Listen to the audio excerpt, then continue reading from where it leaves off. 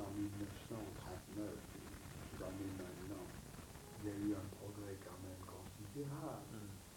Mais enfin, je pense que dans la France, les choses auraient pu se faire plus simplement si on n'avait pas été souvent victime des esprits de chapelle.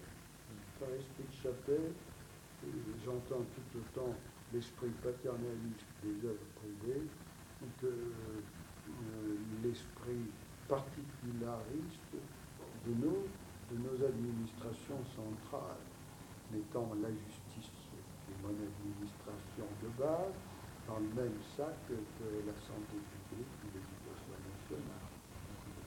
Moi, je peux parler, pardon, je vois ça avec quand même beaucoup de recul.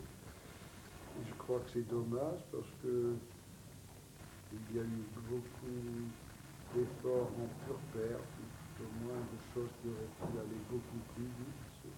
Et nous avons, après 68, assisté exactement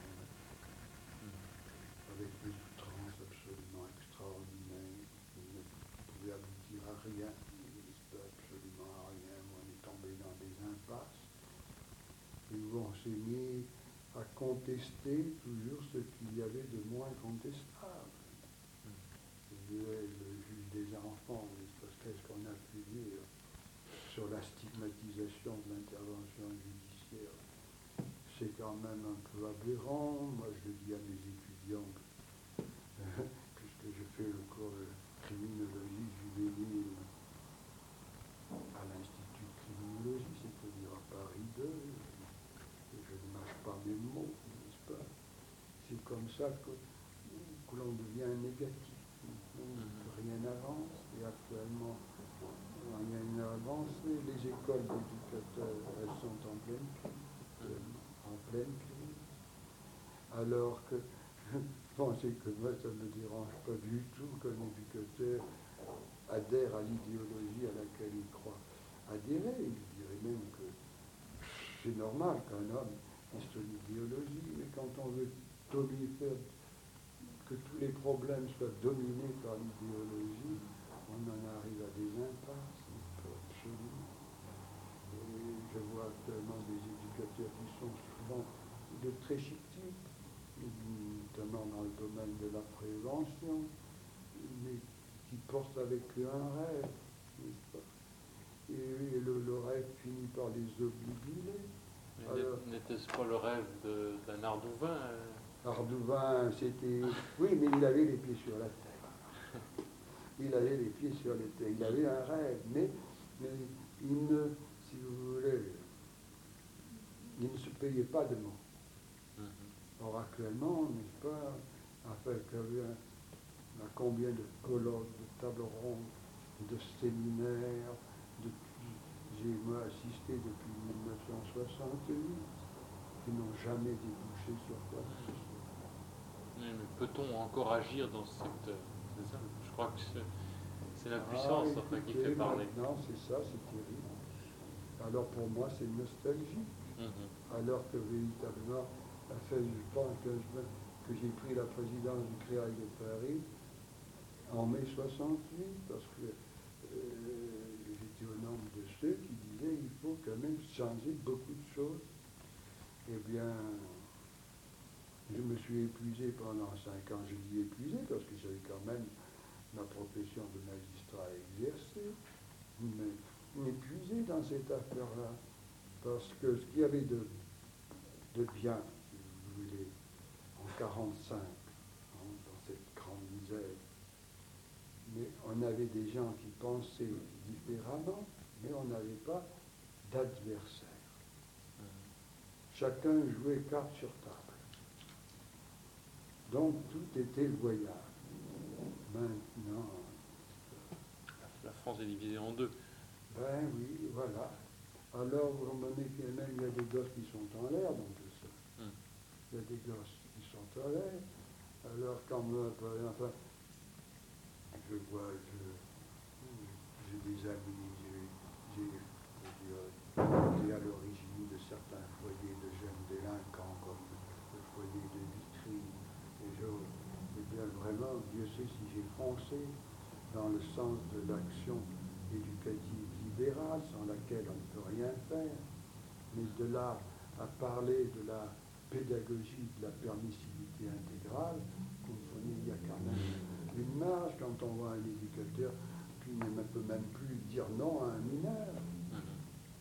Alors on en arrive à l'impuissance, on en arrive à ce que les gosses n'ont plus de modèle, n'ont plus rien. Et Dieu sait si j'ai lutté contre les identifications à l'éducateur, c'était une chose aberrante, mais de là à ce que l'éducateur n'ait plus rien, n'ait plus rien. Alors, moi je ne sais pas du tout sur quoi tout ça va déboucher. Est-ce que vous avez le sentiment que c'est que c'est lié aux événements politiques qui agitent la France, la jeunesse, les institutions en général, ou est-ce que ça n'est pas la conséquence prévisible, enfin prévisible, c'est moi qui dis ça d'aujourd'hui, mais enfin la conséquence logique en tout cas de ces structures qui ont tenté d'opérer toujours des synthèses entre des gens apparemment tous de bonne volonté, mais en réalité différents les uns des autres. Je veux dire par là que l'initiative privée, bon, elle conduit aujourd'hui à devoir compter avec des survivances, Oui. des institutions ancestrales, enfin, qui normalement, enfin, là je défends un peu ma génération, qu'on ne s'attendrait pas à voir exister encore, en pensant qu'il y a belle lurette que des choses comme ça auraient dû disparaître. Et inversement, on voit ces gens continuer à être subventionnés parce qu'ils rendent objectivement des services, tout du moins en termes de nombre d'enfants, de journées, etc. Et l'initiative privée, la nouveauté, l'innovation sociale, si vous voulez, n'est pas actuellement favorisée. À côté de ces vieilles institutions, si vous voulez, que les gens aimeraient voir dépoussiérer, enfin c'est mai 68, quoi. Il n'y a pas non plus tellement de facilité pour l'innovation sociale. Les tentatives, je ne sais pas, tentatives très simples, je pense à ce qui est, comment ça s'appelait déjà, les terrains pour l'aventure, par exemple. Oui. Ça, bon, c'est en train de disparaître, enfin, plus ou moins, parce mais que... Vous savez que pour faire marcher tous ces trucs, comme les clubs de prévention, les équipes théoriques, il faut des animateurs ou des éducateurs de très grande classe. Ça ne tolère pas la médiocrité. Oui, mais je ne crois pas, enfin je refuse pour ma génération qu'il n'y ait plus personne de grande classe. Il y en a beaucoup.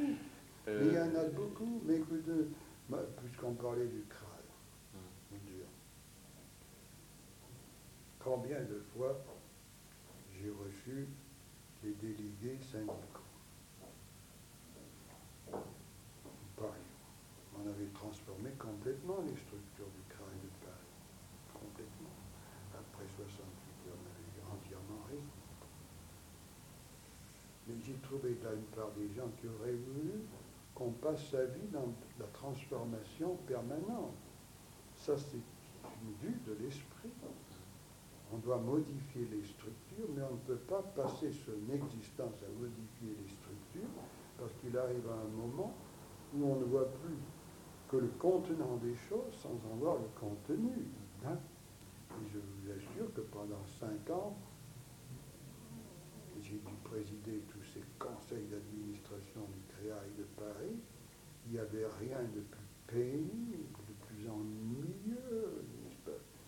Et où, n'est-ce pas, on était tellement dans les problèmes de structure qu'on ne parlait plus du tout des mineurs handicapés, inadaptés, délinquants, etc.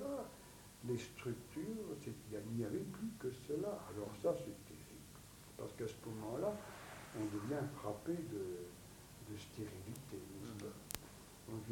Ou alors on attend le grand moment du jour au lendemain, tout sera merveilleux.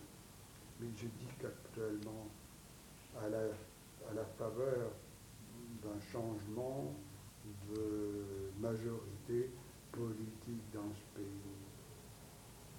Et l'État sera absolument incapable de pouvoir assumer un certain nombre de tâches sociales, parce qu'elle n'aura pas les hommes qui auront été forgés pour faire ça. Alors on sera dans une grande période de confusion. On dirait au bout de 20 ans, ça s'arrangera, ça se passera, c'est sûr, il ne faut jamais désespérer de la nature humaine. Mais je pense quand même que si on pouvait éviter ça, ce serait pas mal. Parce qu'il y a des types de très grande classe dans la génération actuelle des jeunes. Mais alors, quand je voyais, moi, ces délégués syndicaux, ben, je parlais avec eux, il n'y avait pas de problème. Qu'ils soient de la CGT ou de la CFDT, il n'y avait pas de problème. Mais ensuite, quand je les revoyais ensemble, c'était fini, la surenchère syndicale. Et vous voyez, on voit des problèmes comme ça, n'est-ce pas? Par exemple, les classes de neige. Les classes de neige dans les instituts et les centres médicaux, psychologiques. Eh bien, elles sont sur le point de s'anéantir. Tellement grandes ont été les prétentions des éducateurs qui ont voulu tellement demander à la faveur d'accords de travail que l'on est arrivé à quelque chose d'irréalisable pour lequel on n'avait pas du tout l'argent qu'il fallait pour ça. Oui, mais alors inversement, la professionnalisation de ce secteur était inévitable. Ah, mais elle était indispensable. Indispensable. Mais il faut la faire bien. Il y a un domaine que j'ai beaucoup connu, c'est celui de la liberté surveillée, qui est un mot idiot d'ailleurs, un mot idiot. Mais j'ai poussé à la roue pour que la liberté surveillée se professionnalise. Mais je pense toujours quand même que le professionnel, dans ce domaine, je parle, il y a aussi celui de l'action éducative en milieu ouvert, que le professionnel a son rôle spécifique de professionnel qui en connaît beaucoup plus que les autres. Mais il a un autre rôle aussi, c'est celui de savoir constituer autour de lui des équipes de gens qui ne sont pas des professionnels. Ça veut dire des bénévoles. Bah, disons, le mot n'est pas à la mode, mais disons bénévoles. Mais des types qui sont motivés dans ce qu'ils vont faire, vous comprenez. Et alors ça, je crois que c'est très important. Mais vous voyez, ces problèmes, il faut avoir le courage de les aborder.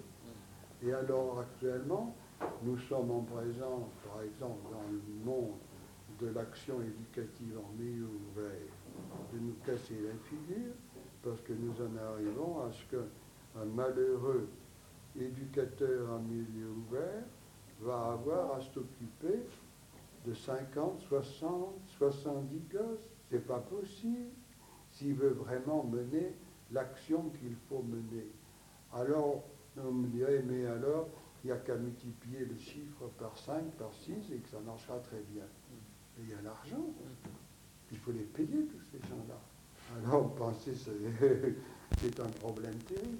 Et alors, ce que je crois, que dans certains cas, le bénévole, sous la direction du professionnel, peut apporter parfois un élément de relation humaine que le professionnel, assez souvent, quel qu'il soit juge, médecin, psychiatre, éducateur, perd parfois de vue, parce qu'il est dans son circuit.